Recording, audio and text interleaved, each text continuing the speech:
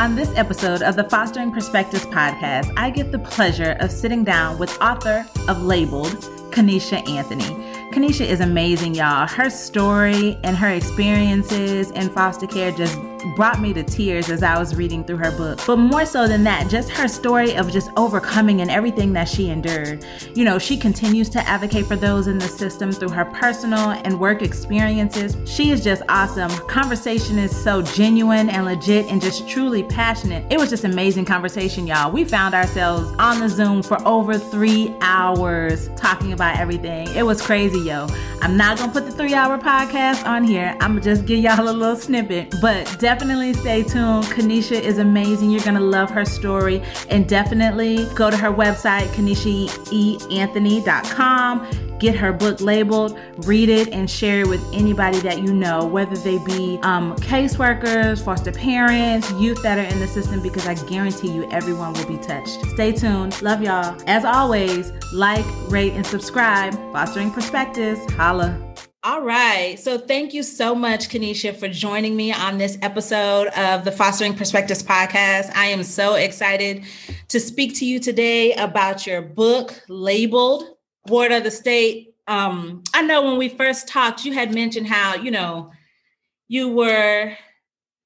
really were excited about dropping the book. And sometimes, a few interviews have taken place, and sometimes you may get the sense that the full book hadn't been read. And as I picked up this book to read it, I must say that, for one, this is the first time that I've picked up a book to read in, say, the last 2 months. Not because I don't enjoy reading. I enjoy reading a significant amount.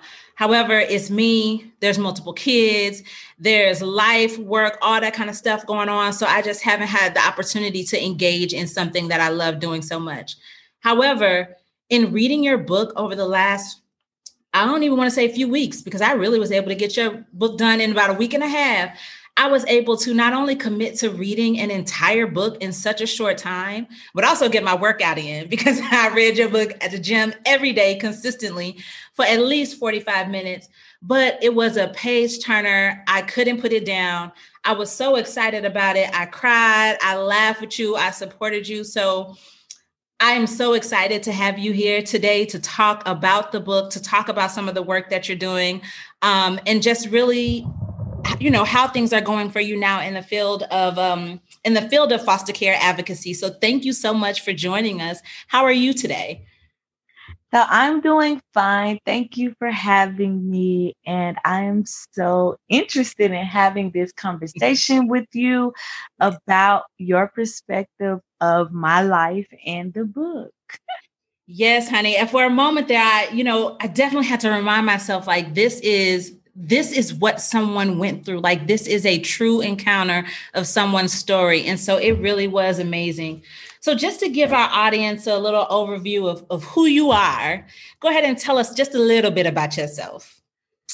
So my name is Kenisha E. Anthony. I am originally from Miami, Florida. I currently still live in Miami. I went to, I don't even know how, I probably went to like 12 schools. I entered the foster care system at the age of 4. I aged out at 18. And in the words of others, I have been able to do many things that statistically doesn't say that those from this background can do and will do.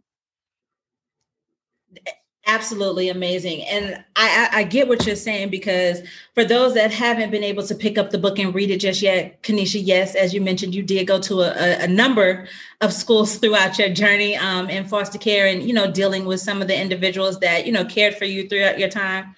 But even more so than that, despite having gone through so many K through 12 schools, you managed to attend college, not just one college, but multiple colleges, not just to get your associates, bachelor's, but even your master's degree, which was absolutely amazing.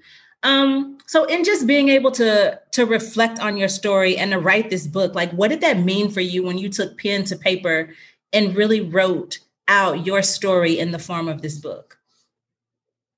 When I began to write this book, what that meant to me was that I will be able to provide something to the world outside of myself. And even after life, for me, that this is a, I don't like to say it's a guide, but it's something that can be referenced for others, because when I aged out, I was very curious. I didn't have any idea. Everything that I've accomplished have been on a trial and error basis, with no one around me to even give me advice to say, well, maybe you should do this, or maybe you should do this, or um well, when I did this, this was how I accomplished it.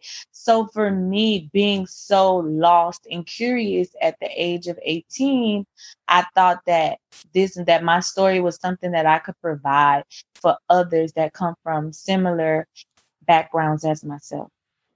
Right. And I think that that's something that's, I'm glad that you took the time to do that. You talked about it in your book, how that was a relentless search. It wasn't easy for you to get your hands on all of the court documents that listed the entirety of your story, whether correct or incorrect, and what they listed and what people have said about you, your family, etc.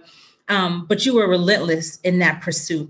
And I think that relentlessness, that tenacity is showed throughout your life cycle as you persisted with the transition between multiple kinship families, non-relative placements, etc. But even in that time, transitioning between people that you knew closely, and then some that were slightly distant, but not so much.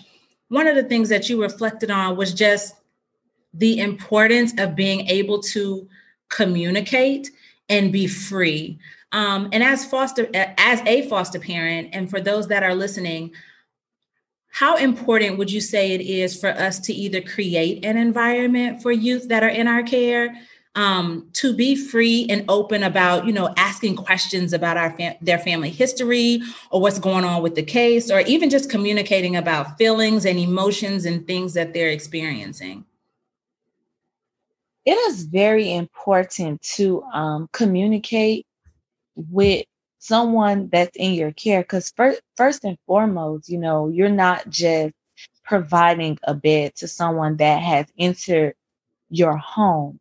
You are a caregiver, meaning that this person is in your care. You are 100% responsible for this person on a day-to-day basis, even though they're involved in the system. You shouldn't see them as like, oh, they're in the state's custody, but they're just at my house. It's like their well-being is in your hands. Mm-hmm. So to create an environment that welcomes dialogue about a person's life, it's very personal on one side of the table, and then it's kind of business on the other side of the table.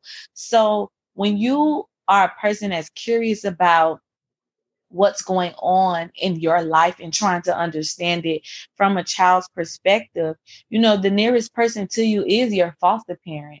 So that, I feel like that's the first place that your mind is going to tell you to go, because your caseworker has brought you to this person's home to care for you on a day-to-day, every minute basis. So it's very important to invite this dialogue into your home, because a person, especially a child, they're going to be curious. They're going to want to know, and it helps to address some of those issues outside of therapy, where they send us to therapy to process a lot of our feelings, but along with therapy comes the work outside of therapy. So the things that you talk about in therapy, you have to practice in your life, and everybody's situation is different. So if the purpose of, not really the sole purpose, but a part of a foster parent's role in a child life could possibly be to, in a family's life, not only a child's life, is to help the parent address the issue that caused the child to be removed from their home. So the foster parent's role with the Quality Parent Initiative is to be like to teach, to co-parent with the parent. So I think that that is very important in the dynamics of that family being able to move forward, and also being an assistant to the child while they are going through something that is so emotional, something that is so abnormal to, average life, and them being in your home and being, most comfortable and being vulnerable with all of the emotions and stuff that they do have to deal with. Right. I absolutely agree. There was a time in the book, when you pointed out that dealing with your emotions was something that at one point you almost rather not do because you felt like they would think that you was crazy, recommend you for psych evals and medications and things of that nature. So it was almost like instead of you dealing with the emotions, you bottled that up and just didn't talk about them and didn't deal. And so what would you recommend for, foster parents or even caregivers, right? Because some may not be foster parents, but could be relative caregivers or non-relative caregivers.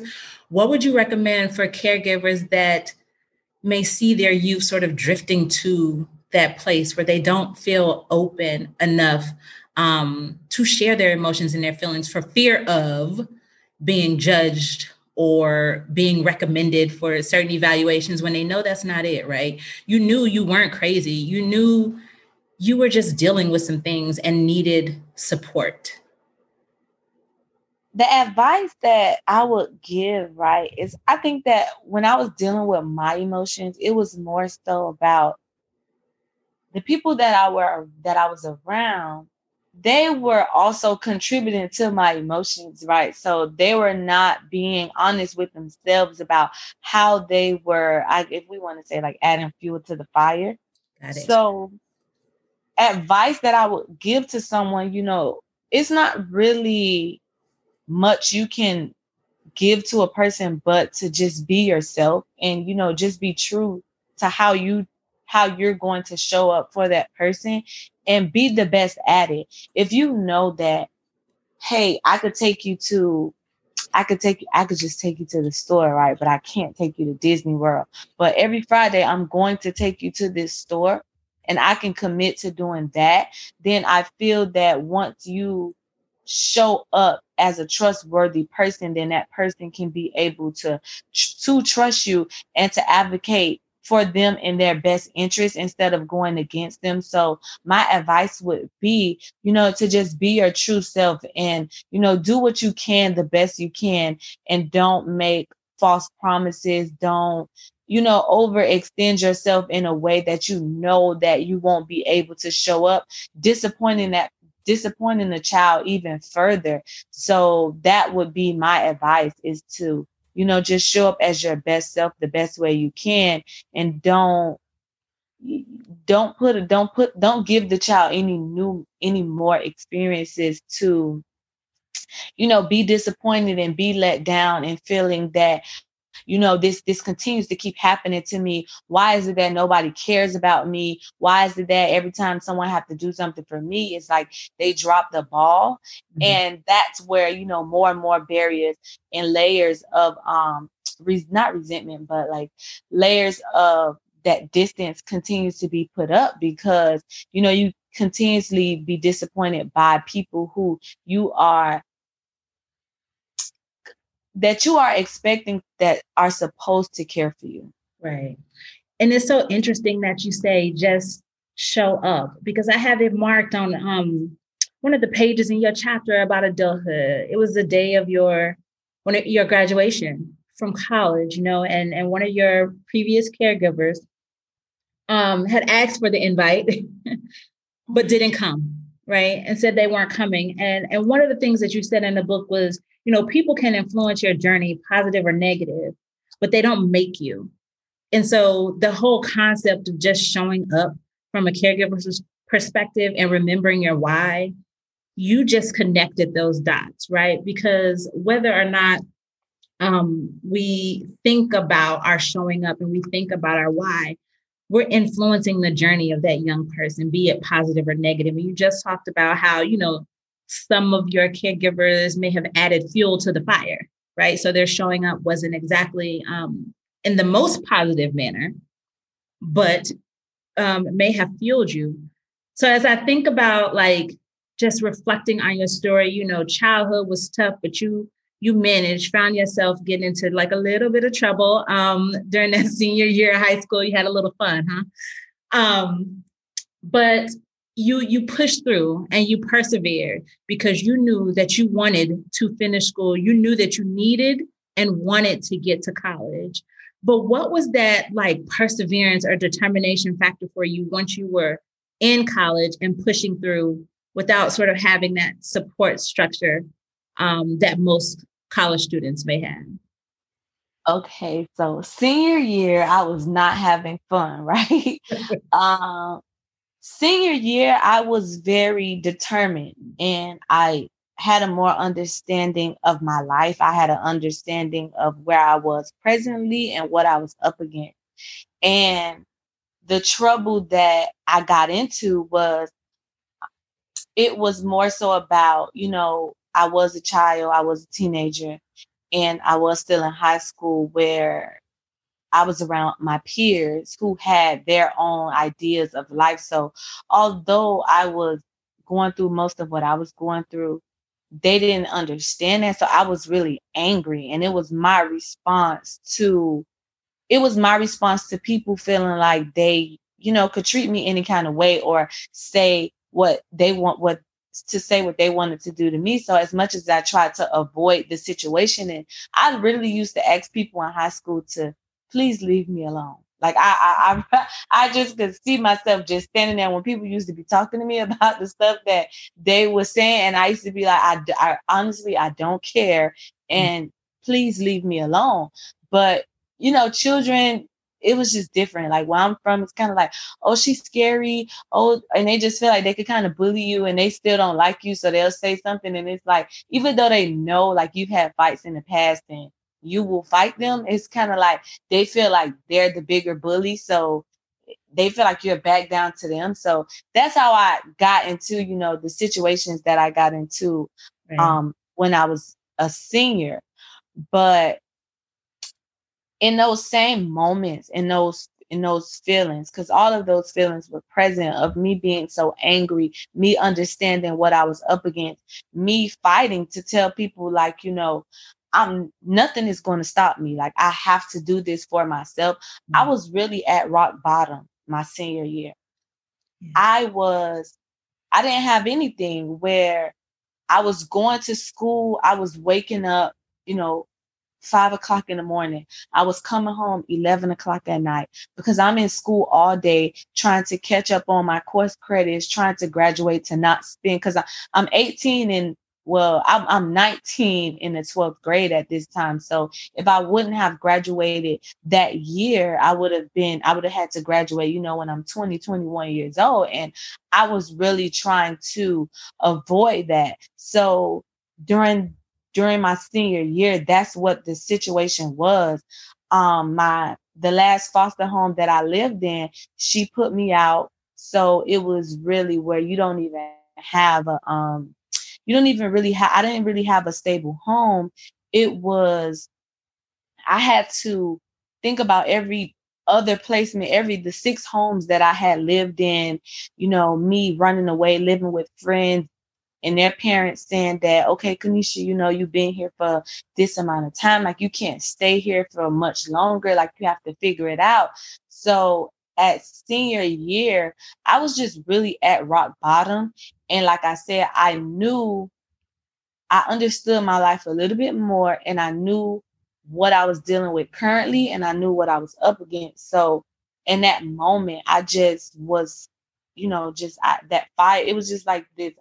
I like to say I have guardian angels where they stayed with me and it was just something. It was like, I didn't look at the end of the staircase, right? I just kind of took it step by step, no matter how much it hurted, no matter how hungry I was, like I really just pushed through. And even when I just think about how hungry I was, I think about, the sacrifices that people that are in poverty have to make, where people think that you have so many choices and you have so many options and you can just choose to go left, when it's really the sacrifices that you have to choose between are like so detrimental to, mental health, emotional health, and ultimately the decisions that you're going to have to make. So in that present moment, I was making decisions to say, I'm going to graduate school. Even if I have to starve through a 2-hour class, I'm going to graduate school. So that was those moments that was like, this is what I'm going through. And when I ultimately got to college, I just felt like, whoa, I got through all of this, hungry, broke, crying. I could get through anything. Like, I can do anything. And once my situation began to improve and my circumstances began to get better, I was able to focus more, and I was able to really show up, for myself. I was able to show up for myself and, in my educational courses to excel. And that's ultimately, what it was. But also in my book, I mentioned, the different levels of people's resilience, where I don't like when people say, well, Kenisha did it, so you can do it. And it's like, no, don't compare my strength to don't tell someone, to compare my strength to their strength, because that's a very tough space to be in, where it can lead to so many other things. And you really just have to meet a person where they're at and to support them to get to the next level of their life, to be able to excel. Right. And, Kenisha, it's such a powerful story. As I encourage everyone listening today to just really go pick up the book and read through it front and back, maybe even twice, because there's so many lessons you can pick up from the book, not just what Kenisha just talked about in regards to that resiliency, but not comparing one person's resiliency to another, because situations are not the same. But even that message that you just spoke, whether you knew it or not, in talking about the struggles that sometimes people face when they're in impoverished situations and having to choose between one lesser situation or another lesser situation. As I read those pages of your senior year, yes, you were 19 with a 2 point something GPA. You were trying to get through school. You talked about it like a 1 point something, right? And right. I mean, it was, I don't know if it could have got lower. Here we go, 2.2. But it was just I had a 1.9, right? And when I finished, when they calculated all of my grades at the end of senior year, it went up to a 2.2. So I was, throughout the year, I did not have the credentials to graduate. Right. But you persevered through that. And I think that's just to hear that, having such a tough upbringing and situation, but then to persevere at a time where, I mean, you just said it, waking up at 5 a.m. to go to class, to get all the extra credits you need. You was in regular school, you was in night school, like all of that. Talked about, granola bars and just not even having it, but that perseverance still resonated through till you find yourself applying for a college that let you in. So we started at, the community college. We got in, you was there. And then you found yourself then having to deal with the whole tuition waiver exemption process. So tell me a little bit like what that was like to have persevered through such trying times, to have made it over that hump, only to find yourself meeting another hump that's a piece of paper that someone hadn't walked you through the steps and the processes for completing, every semester. Because then, in that one semester where it was like, oh, I didn't do this in time, then there was another sticky situation. So just tell me a little bit about how did that feel for you when it's like, oh, damn, I just accomplished this. I made it over this hump. And now I got to deal with this, some more BS that's like a piece of paper and a process that shouldn't even be for youth. What did that feel like for you? For me, in that moment, it was very, it was draining, where it was just, that reminder that, gosh, this system sucks, right? Like it's always going to be something that refers back to, the lack of quality that this system provides. But from my thought processes today and looking back on, that particular situation, it just tells me, like we just have to go through things. Sometimes we have to be the sacrificial lamb in situations, because that one experience pushed me into a whole other direction, right? Like it unlocked something into me to become an advocate, to advocate against, um all of the missing pieces for between the system and children. So although in that moment it was like, gosh, it just reminded me how much I hate this system and how much, we can do better. And in the long run, I have been able to, contribute to a system where that same thing that made me hate the system, it's less likely for a child to experience that today. And now we're at a position where we can hold people accountable, because I always, when things like this come up and someone's talking to me, I can say, like, I know for a fact that this is in place to help children be self-sufficient, because I went to Tallahassee and I advocated for this. So I know you can't tell me, you can't bullshit me around this topic, right? Because I'm one of the children that went to, well, I was a young adult at the time, who went to Tallahassee to remove the barriers that was surrounded around this actual resource that is supposed to help us get to self-sufficiency. So even though in that moment I was, drained, Right. in the long run, it turned out to be something positive. Absolutely positive. And as you said, not just for yourself, but for so many more kids who are able to reap the benefits of the work that you put in. So let's talk about that for a little bit. Throughout your collegiate career, you found yourself engaging in organizations, and through some, how shall I say?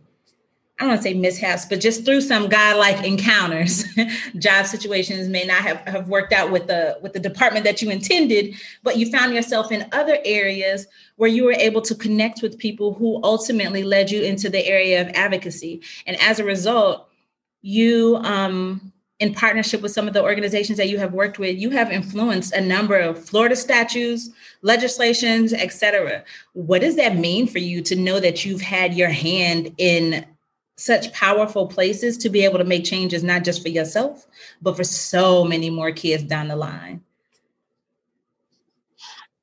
For me, it's one of those self-fulfilling things, because the laws that I was able to have impact on, they were not even about me at all, because I was already old. I was already older. Right. So, but it just goes back to that resilience and trying to remove as many barriers to self-sufficiency as I can for someone else. Because, as a social worker, the time when I was on the front line in the case management agency, my time at the agency, I recall one child committing suicide. It was a big case in Miami-Dade. And, just thinking about a child's life from when I was suicidal to being right there front and center in a case at the agency I'm working at where a child had committed suicide, and then, it was all over the news. It's always about, that level of resilience. And why are we putting, these pressures on children to be so resilient? Like, oh, you have to overcome this, you have to overcome that. And just because of, a situation that I'm in at no fault of my own, right? Like, this is not my fault. I'm not a jacked up person. I didn't make a mistake. I didn't do anything to cause me to be in this position. So why is my life, extra harder for me to just, be a child, to have fun, live, learn, whatever, your childhood is going to look like for you. So to have my hands in that just lets me know that, I've contributed something to this world where as an adult, we're asking, why is this person homeless, or why is this person in a criminal justice field? And we're judging them based off of what we're looking at the present time, but we don't know that person's story. We don't know that person's journey. So if I can contribute to something to prevent, that later story, those later experiences from happening, I feel like in this earth, I've contributed my part. And that is ultimately how I feel, because we all we have in this world, right? Like as humans, we only have each other. Yeah, they say we need the trees to breathe, but I mean, do we really know that? Like all we really have is each other, and we communicate with each other. I can understand you and you can understand me. So, it's just showing up for my sisters and brothers in this world. That's really what it's all about for me. It ain't even about me at all. It's so selfless that you say that, it's not about you, because as we read through and as we learn of your situation and your story, there was times when it was a struggle. Like it was a struggle for majority of your life, until you found that, you found that peace, you found what God put you on this earth to do, which was that advocacy. You kind of found your semi-family in college or whatnot. But when you get to chapter 10 of your book, you talk about there being beauty in the struggle. And as I think back to the earlier components of your book, there were times when you were in early high school, living with one of your caregivers, and you were talking about yourself in the sense of not thinking that you were beautiful, right? You are beautifully dark skinned, but at the time you was like, your dark skin, your hair, etc. How did you, or who may have influenced you to get to a space and place where you just loved yourself as you were and you became okay with your self-image? We know that it eventually happened, but how did you find the energy or the influence to get to that space and place? So for me to get to a place where I begin to say like, okay, I'm beautiful, and Mm-hmm.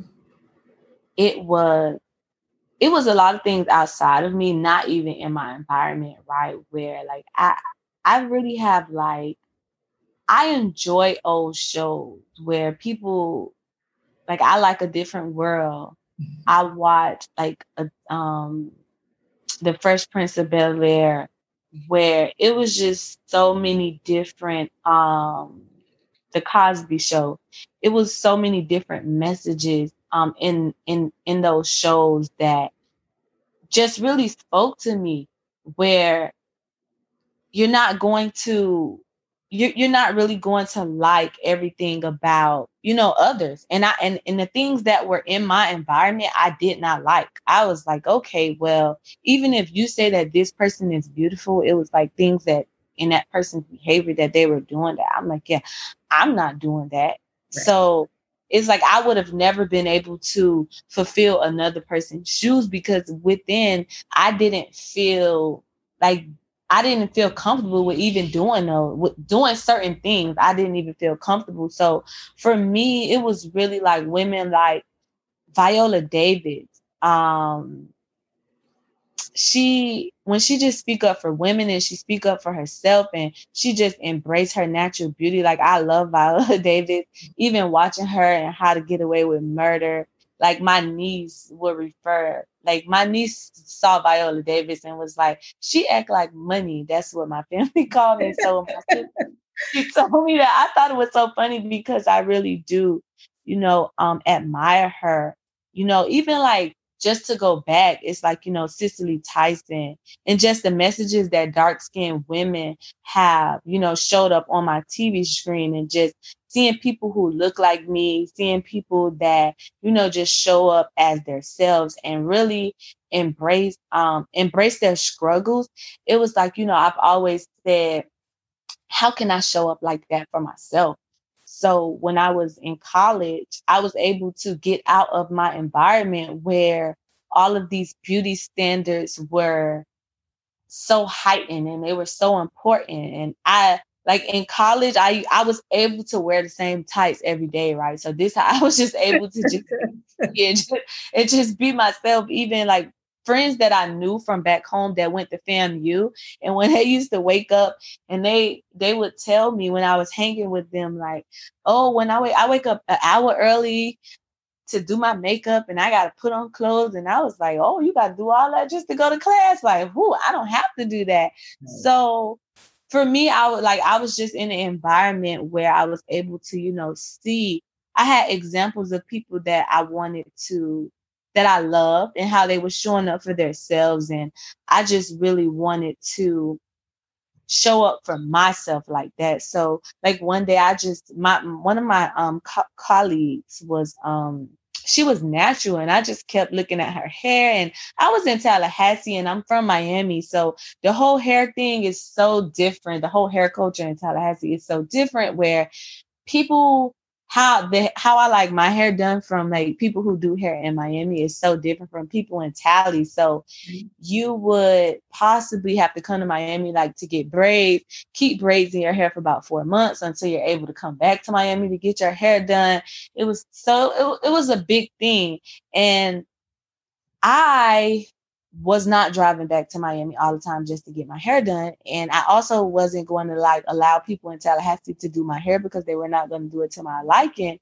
And then weave itch so bad. Like I hate weave. I don't even wear weave. I don't wear like hair wigs anymore because it itches my scalp so bad. You just sit there patting your head all day. So I'm like, okay, I don't even want to deal with that no more. And one of my colleagues, her hair was very beautiful and it was natural. And I'm like, I'm going to go natural. So I really just woke up one day, I called her and I just let her give me the big chop. And I felt different. Like I feel so different with my natural hair than I do with weave, where like now I have my natural hair, but sometimes I used to be, if I was going somewhere like to a major party, I would just go and put a wig on and then I'll go to the party and then I'll just take it off the next day. And then I realized, Kenisha, you're just wasting your money. So I found a hairdresser. The name of her business is CC Love Curls in Miami, Florida. And she's really taught me how to take care of my natural hair, how to basically take care of my hair. So I actually like my natural hair because, when you don't know how to take care of your natural hair, right, you see all of these curls and you like, why my hair don't curl like that? Oh, yes. You buy everything off of YouTube and you try everything. I absolutely understand. But that was me wasting all this money, right, following all these YouTubers. But she really sat me down for 4 hours and taught me how to care for my natural hair without products. Like basically it's really about keeping your hair hydrated, moist, and healthy. That's really what it's all about. It's not even about the product that you use. And when we first go into our natural journeys, we're so busy worried about which is the right product to use that's going to work for our hair. And she taught me that wasn't the case. So for me, and just, my natural stuff and just doing my natural hair is a journey for me, where in a few months, I'm going to start my lock journey. Like I want locks. I don't even want to do the whole curl journey anymore, but I want to go, I want to have dreads for a while. So, it's just, for me, it's just about, being myself and just really showing up and trying all the different things that I want to try in life. And like I said, just seeing how other people showed up for themselves. And it just taught me that, I can show up for myself like that. And no matter what anyone else thinks of you and say about you, I have to wake up with myself every day. So you better learn to love yourself, because you can't change who you are. And I'm scared of a lot of things. Like I'm scared of surgery. I'm not going to say like I would never get it in my life, but oh my God, it's like really not my first option to just be like, oh, let me go get surgery. So I just really learned to just love myself and be comfortable within my own skin, and that, I am beautiful, and you're going to be ugly to somebody, right? And do their opinion really matters? No. So not just be, but, like what you see in the mirror, and just choose who you want to be and show up as that person, because beauty is more than just looks. It's really about, your character, who you are inside, your heart, how do you feel, your soul. So it's not really all about how your eyes, mouth, and nose is connected and what image it comes to, right? It's just more than that. Right. So Kenisha, you just talked about, just really embracing like what you want to see from yourself, and individuals who sort of embraced and embodied that powerful woman and qualities and characteristics that mean something of importance to you.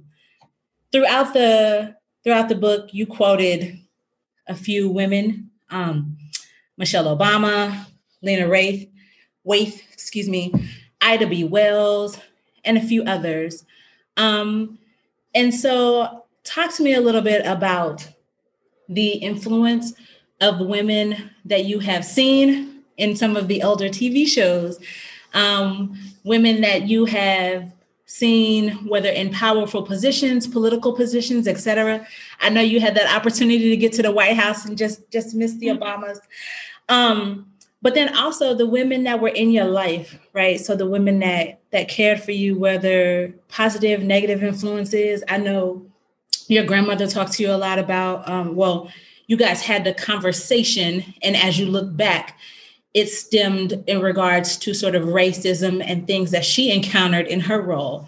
But tell me a little bit about the influence that women had on your life and shaping who you are today.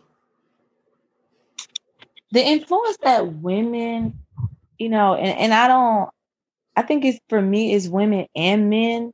And it was just really about hearing other people's stories. And because I always say, like, we're all we have. And there are people who have experienced other things, and there's things that, they have their experiences, and you're trying to learn.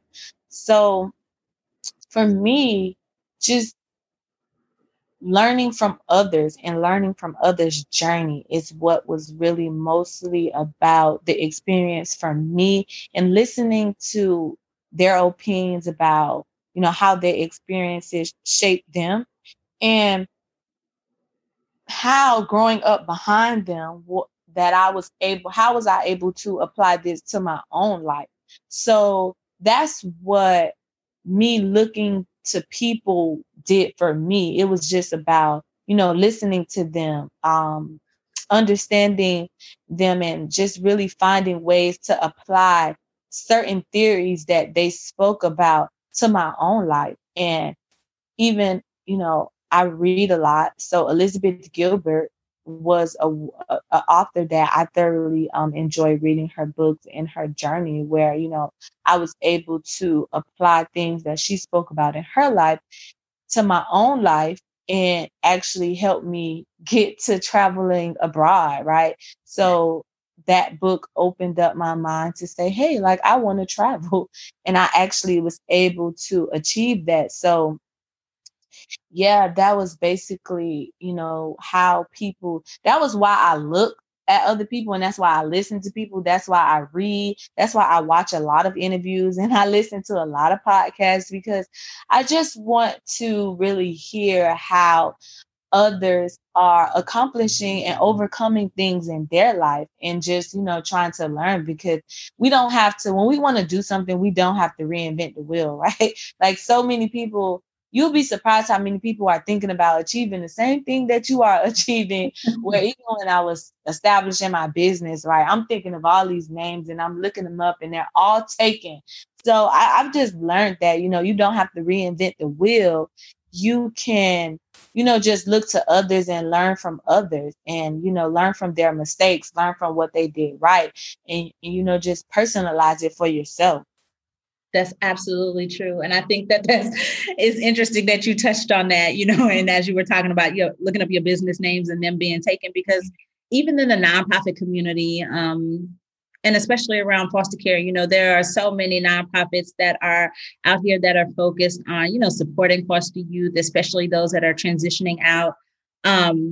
And we tend to do things in silos, but think about how much greater of an impact we can have if we were to come together as a larger collective and really be able to help the amount and the number of kids that we say, we want to be able to support. So yes, what you're talking about, I definitely agree with. And just, coming together and looking at how other people are doing it, because somebody else may have a model that's working. And that's just a model that we can pick up and try versus trying to reinvent something.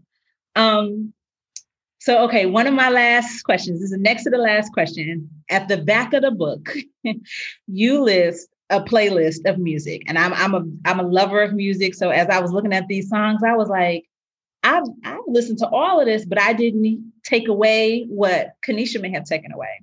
But you list this playlist of music that has been the background of your life and sort of pushed you through in your journey. You say, as you're writing, reflecting, and growing. One artist on the list, my favorite, Tupac, Meek Mill, Monica, Ludacris, etc. The list goes on. But those were the playlists from sort of back in the day that carried you through. Who are you listening to these days that's carrying you through? What do you find yourself listening to, reminiscing on, just engaging with these days? Oh, it's so funny you asked me because I listen to a range of music, but I promise you, these days I'm on. I want to say I'm only, but I be listening to like Dirk and King Von. And then sometimes and it depends on which app I'm using, right? So if I'm listening if it's like my hair wash day, I would turn on Apple Music and I'll just press shuffle through every song that's possibly on my that's in my musical library. So I'll listen to any person that's actually on there and come up. But if I'm listening to Tidal, I'm really listening to Dirk and King Von and the whole OTF family these days. But what my musical playlist had meant to me is I really wanted to walk people through my journey where it was kind of like the order that the songs are in serve a purpose. The actual songs, they have a purpose. So like Dreams, I love Solange and I love that album. But when I hear Dreams, I just thought of like a baby being born and, you just having dreams if you don't really know if these things are going to come to life for real or what is about. But just as a baby, only thing you have is, just that time to be small and just be curious about everything that's around you. And then you just get to dream and you sleep a lot when you're a baby. And then, just YBN Corday, which his name today is just Corday, but Bad Idea. It was just certain words and lines that was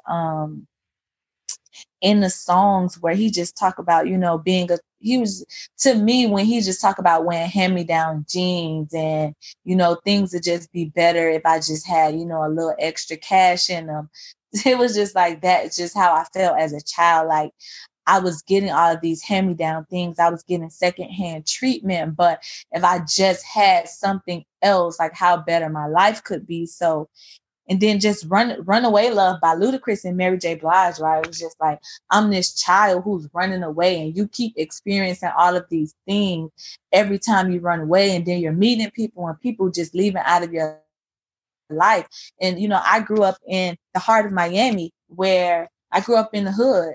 So I was losing friends. I was moving, losing friends. I was losing friends to gun violence. I was, I was around a lot of violence. I was around a lot of different things was going on. So, the playlist to me was just a real walkthrough of my life, where even when I brought it, like when I bring Rhapsody into my playlist, it was just like how we just had the conversation about me embracing myself. Rhapsody's album Eve did a lot for that. Like I love that album. She dedicated that album to Black women. And when I listen to that album, like I just am reminded that I am beautiful and I can feel beautiful about myself. So that is what, I love music and I'm always listening to music. So I just thought it was interesting to kind of give you guys a journey of me through music. You know, music speaks. I feel like music speaks to the soul, right? Music does something in connecting people, connecting emotions, connecting thoughts, and sometimes in ways that we just can't do through our spoken words, but yet music can do that. I personally, I love music. I love all types of music. And I laughed when I came back here to your music playlist because I was like, oh, she get it. Like you don't find musical playlists in many books. But the fact that you put that in there and you really are sort of emphasizing and connecting with your audience through a musical playlist, I think that just brings this book and your story to another level. And so I really enjoyed that. Yeah, and was just really appreciative of it. So for all of my guests, since this is the Fostering Perspectives podcast, there is one question that I like to ask of everyone before we end any of our interviews. And that's going to be around the day you entered foster care. That was a drastic day for you. You said in the beginning of the book that you felt like you were left hanging that day. So from your perspective, having experienced the system, now that you look back, you've pulled your case files, you know what your story is, you know what was written down as your story, which may or may not match what you wrote as far as your life experience. But from your perspective and all that you endured and all that you overcame, what would you say is one thing that you would change about the system? One thing that I would change about the system is I would incorporate more prevention services. The number of children that we have going into the going into the system is sometimes unnecessary, not needed, for many reasons. And I think that we have to stop looking at the foster care system like a hospital. And we really need to understand that, the things that are happening in society are really the causing issues of, what the foster care system is responding to, right? Like, it's not the foster care system. Like, we're just a system, but we have to live in this world. And I'll give an example. It would be, housing. The foster care system have nothing to do with the cost of living, right? So the clients that we serve, we can never say, we don't have any dictatorship on finding or on setting the prices of rent, right? And getting our clients some affordable housing. We don't have anything to do with that. We're just responding to society. So if I can change things, it will be, more prevention services, which would be the things that are happening in society, like, more affordable rent, a living wage, breaking generational curses.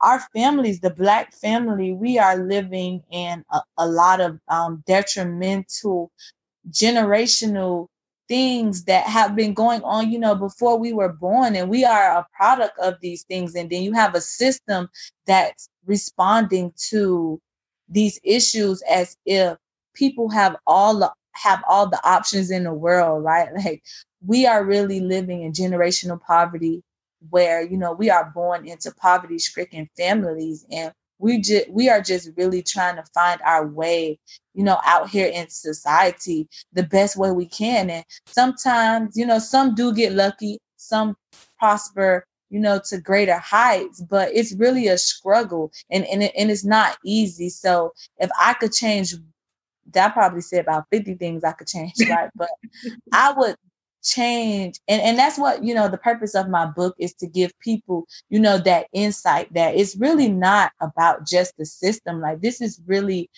societal problem. So we need to shift our mindset on how we are looking at the issues that we have in this world. And just when it comes to the system, be more preventative than to just breaking up families and putting children in the foster care system and looking at the parent like they are like demonizing the parents, where, you know, we just need help in the leg up and we need education. Absolutely. To your point, there are so many things that we can change with the system. I tend to ask that one because I am always interested based on people's perspectives and sort of how they are involved with the system, whether it's through their past life, current life, employers, et cetera. You know, their perspective looks different in what that one thing is. But the premise of everything that you mentioned has been mentioned previously. So, you know, I definitely appreciate that. So, Kenisha, thank you so much for joining us today. Guys, if you are listening, whether you are a foster parent, whether you are a caregiver, whether you are a caseworker, because Kenisha, we didn't even get into that chapter, y'all. We could have went on for a whole another hour, and just in regards to the burnout chapter that she has in here. Whatever your role is, even if you are not engaged in the foster care system, this book, labeled by Kenisha Anthony, I think that's something that everyone needs to pick up. Everyone needs to have on their bookshelf because you need to read it. Just as Kenisha just mentioned, it's not even just about introducing individuals to the foster care system and the imperfections there, but around society and some of the areas where we can, as a society, come together to support individuals and families that need our support. So I personally recommend that everyone go out and pick up a copy of the book and gift a copy to someone else. And in doing that, Kenisha, thank you so much for interviewing, but tell us where we can follow you, where we can pick up a copy of the book. And are you up to anything currently that we need to know about and support you on? Like, what's happening now? You can always visit my website, kenishaanthony.com, and subscribe to stay connected to me. You can follow me on Instagram at About Kenisha, and my book Instagram is About Labeled. I am on Twitter as well at About Kenisha.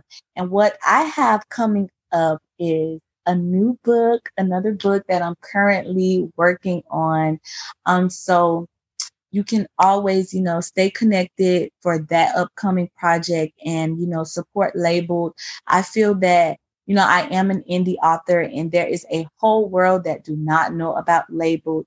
And I really wanted to bring a different perspective to the conversation surrounding foster care and societal issues, being that I am a social worker and I've heard the conversation for many years.